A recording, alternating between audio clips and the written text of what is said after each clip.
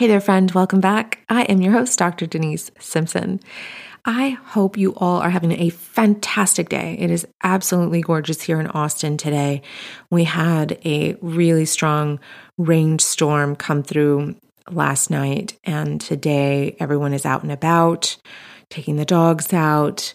We did that this morning with our 2 English bulldogs, and we just always have a great time seeing them so excited to meet other dogs and other owners and really enjoying themselves out there. And with rain comes allergies here in Austin. And if you guys live around this area or know about the crazy allergies, and you know it's really, really bad. I never suffered from allergies until I moved here. So it's been a very interesting experience, kind of experimenting with different over-the-counter drugs to help with my allergies. It is absolutely bonkers. But anyway, we had a blast this morning, and now I'm here, present and ready to help you achieve your one infinite goal. So last week, I presented to you an idea called the one infinite goal. And the difference between a one infinite goal and a finite goal really depends on the purpose and how many areas, should you achieve this goal, will impact. So for example, a finite goal could be just something that you need to accomplish within a week or so, or short term. And there's not a lot of emotional charge behind it, meaning it's not a strong purpose and you don't have a strong why behind it. And it's probably only going to impact one aspect of your life, as opposed to the infinite goal, the goal of all goals. The goal, should you achieve, will impact multiple areas of your life. And that is what I like to set, and that is definitely what I like to encourage my clients to do. And so if you want more information on how to create your one infinite goal, head over to the last episode. I think it was probably number 8. Check that out. Let me know what you think. It is also a recording from a masterclass that I hosted inside the Deliberate Creators Club, which is my monthly membership, where we really marry the idea of conscious intention and spiritual intuition. So we integrate these 2 parts of ourselves over in the DCC. And doors will open very, very soon for that. So stay tuned for more information. But today we are going to talk about the principles for success. Because now that we're motivated and now that we have selected our one infinite goal, it is time to really stay focused. And yes, motivated. Because usually around February or so, and this is what I heard or read somewhere, 80% of New Year resolutions die flat. They fall flat. They are non-existent after February. So 80% of what you planned in January is more than likely going to not fail, but won't progress or continue in February. So we have chosen our one infinite goal, which should eliminate all of that. I see resolutions as finite. And so the one infinite goal will help carry you through the entire year, I believe, or however long it takes for you to achieve that goal. So here are some tips on success. And these are the principles that I follow and that I share with my clients. So let's jump right into the first principle for success. Know your outcome. Well, that's what we did in episode number 8, right? We did some work there already. We did the preliminary work. We have an idea of what we need to do to achieve the outcome or achieve the goal. So we know the outcome. We know what we want. And really, to make it very clear for your mind, make it into a sentence or 2. No more than that. Don't make this into a paragraph. Don't make this into a dissertation or a thesis or an essay. Just simplify it so that your brain goes, oh, that's easy. Yep. Okay. I think we can do that. So know your outcome. That's number 1. Number 2, please understand that you're going to need to take action. I know so many of us like to sit in meditation. So many of us like to wait for the universe. So many of us have to pray to God or to source or to fill in the blank to be convinced that it will happen or believe that it'll happen. And a lot of us are afraid to take action. And it's easier for us to buy into the idea that something external, something outside of us, is going to make this happen. So here's some tough love. You will have to take action. And you will take inspired action. And yes, you will tap into your belief systems, whether it's your faith or your spirituality or whatever it is that you need to tap into to inspire you, to really help as you are going through this progress, as you're going on this journey. But you, my friend, you're going to have to take action. And usually when you take that first action, the momentum begins.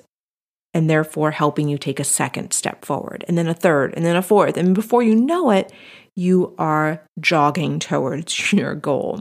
And then you start sprinting towards your goal, and then you finally achieve that goal. So take action. And again, I'm not asking you to deny yourself your faith or your religion or your spirituality here. Trust me. We'll need it because we're going to be faced with so many obstacles coming from our own minds, as well as external obstacles like our loved ones who are very well intended, but some just don't understand why we're wanting to achieve these big, audacious goals. So you're going to need to really count on something like your spirituality to carry you through this journey. Okay, so that was number 2. You're going to need to take action. And the third principle is have sensory acuity.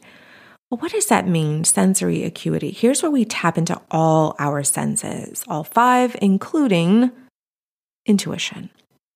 This is where you could really sit in a guided meditation or a visualization exercise where you can feel all the things, see all the things, hear all the things, taste all the things, and really tap into your intuition and, again, your overall senses, as if you have already achieved this goal.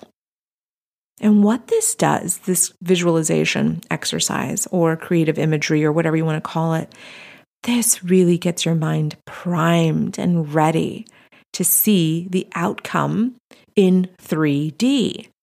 It is such a fun exercise, and it also gets your circuitry in your brain just fired up and really, really excited. And this is part of motivation.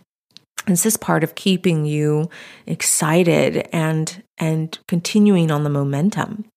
So use your sensory acuity throughout this planning process and throughout the journey to your one infinite goal. So number 4, you're going to need to have behavioral flexibility. Okay, behavioral flexibility. That's pretty obvious. For those that don't understand what this means, it means that you're going to have to stay agile. So as you progress forward and you're taking these action steps, I want for you to reflect back to see what was successful and what has not been successful. What is impeding your success? What is hindering your steps forward? Or what is actually catapulting you forward? What is actually carrying the momentum? And you're going to have to adjust your behaviors and actions depending on the feedback that you're getting. And feedback could look like failure. Like let's say you're taking 2-3 steps forward and you're feeling the momentum, and then the 5th step perhaps is where you fall flat on your face. And you want to call it a failure. But what you're going to do is call it feedback.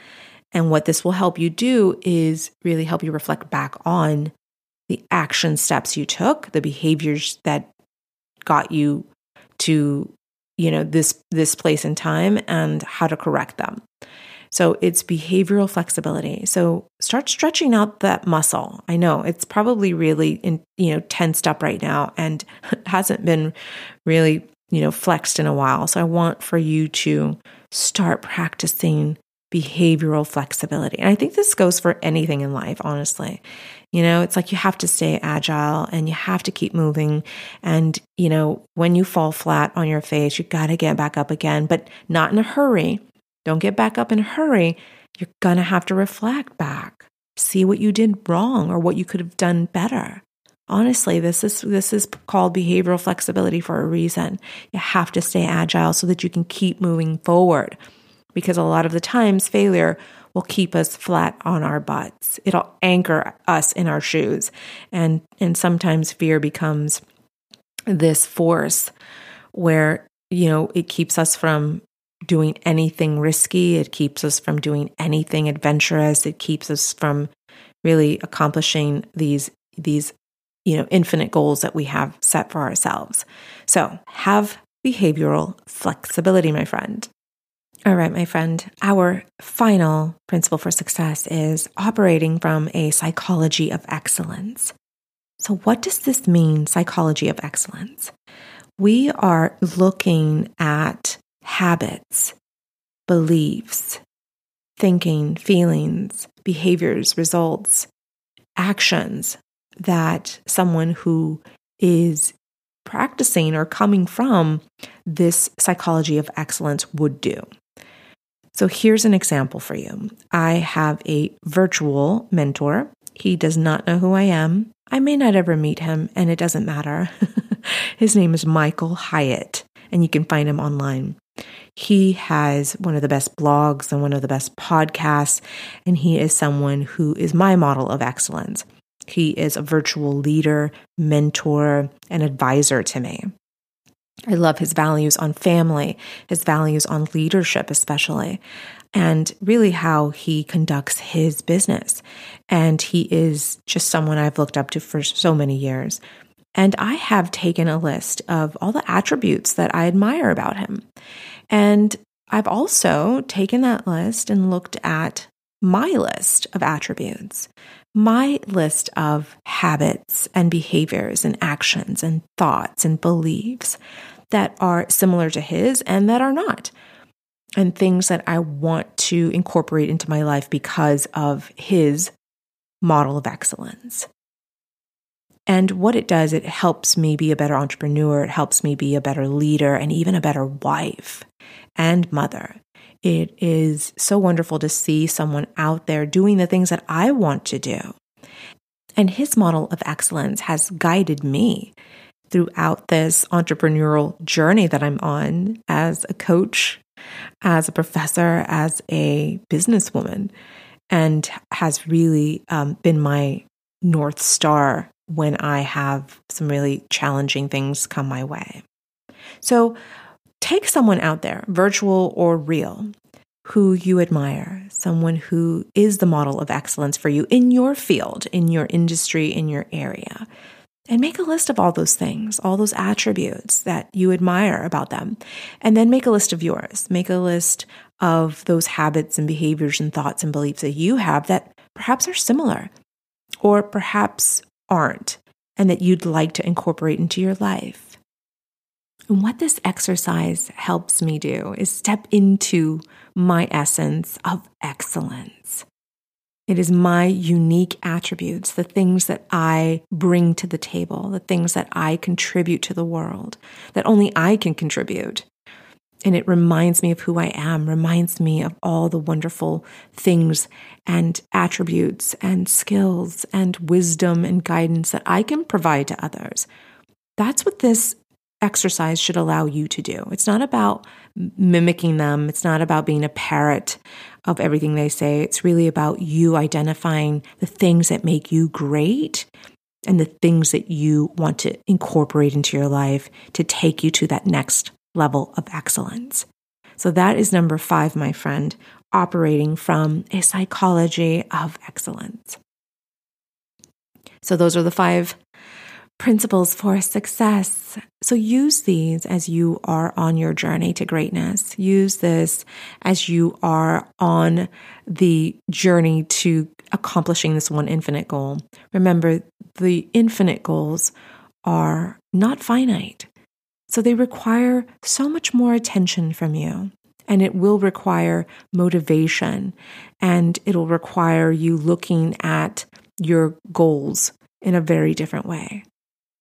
So use these 5 principles. And again, number 1, know your outcome. Number 2, you're going to take action.